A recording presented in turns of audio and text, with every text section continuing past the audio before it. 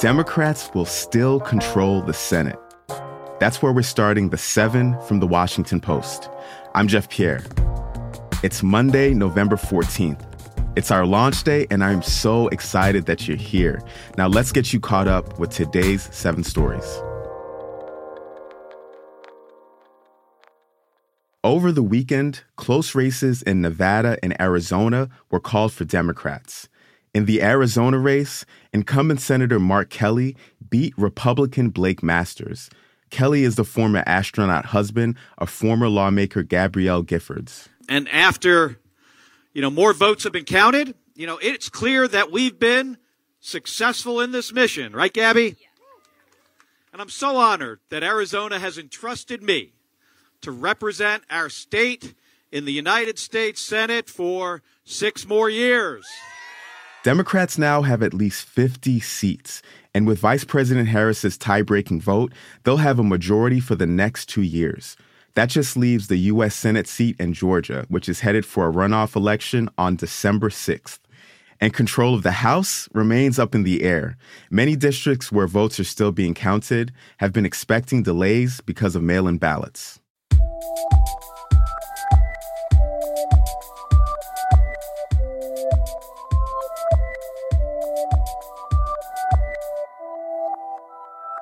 At number 2, Ukraine says that it's found evidence of Russian war crimes in a newly liberated city.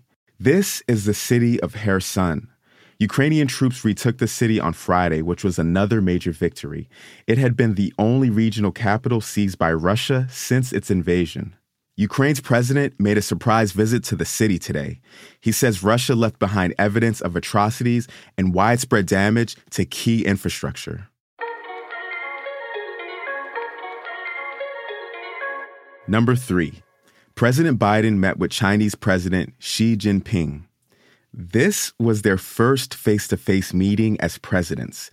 The meeting happened today in Bali, Indonesia.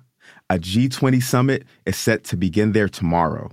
The relationship between the U.S. and China is at its lowest point in decades. And you know what? It's not good, because that can cause major economic ripple effects around the world. Number 4, at least 3 people have been killed in a shooting at the University of Virginia. What we know so far is that a gunman opened fire on the Charlottesville campus last night. At least 2 other people were injured. None of the victims have been named so far. The university identified a 22-year-old student as a suspect in the shooting. Police were still searching for him as of early this morning. We'll have more throughout the day on this story at the Washington Post.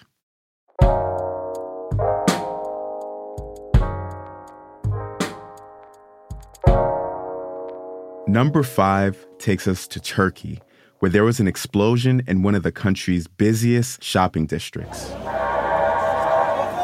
The explosion took place in Istanbul, killing 6 people and injuring at least another 80. Police have detained 46 suspects in connection with the attack, including a woman they accused of planting the explosives. There's been no immediate claim of responsibility.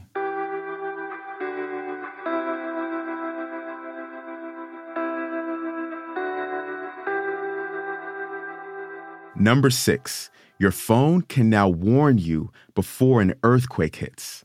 There's a new early warning system known as Shake Alert. It'll give you a few crucial seconds to drop, cover, and hold on before an earthquake reaches your location. It's now operating in California, Oregon, and Washington State. Alaska could be next. If you have an Android phone, it's already there. You just have to turn it on. On your iPhone, it takes a little bit more work. We show you how to do that on the Washington Post website.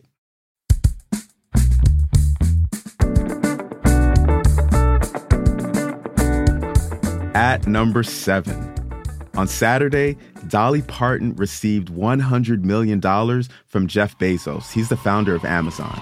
What? Did you say $100 million? She is the second winner of the Courage and Civility Award. The Queen of Country can give the money to any charity she wants. And got to do the quick disclosure here, Jeff Bezos owns the Washington Post.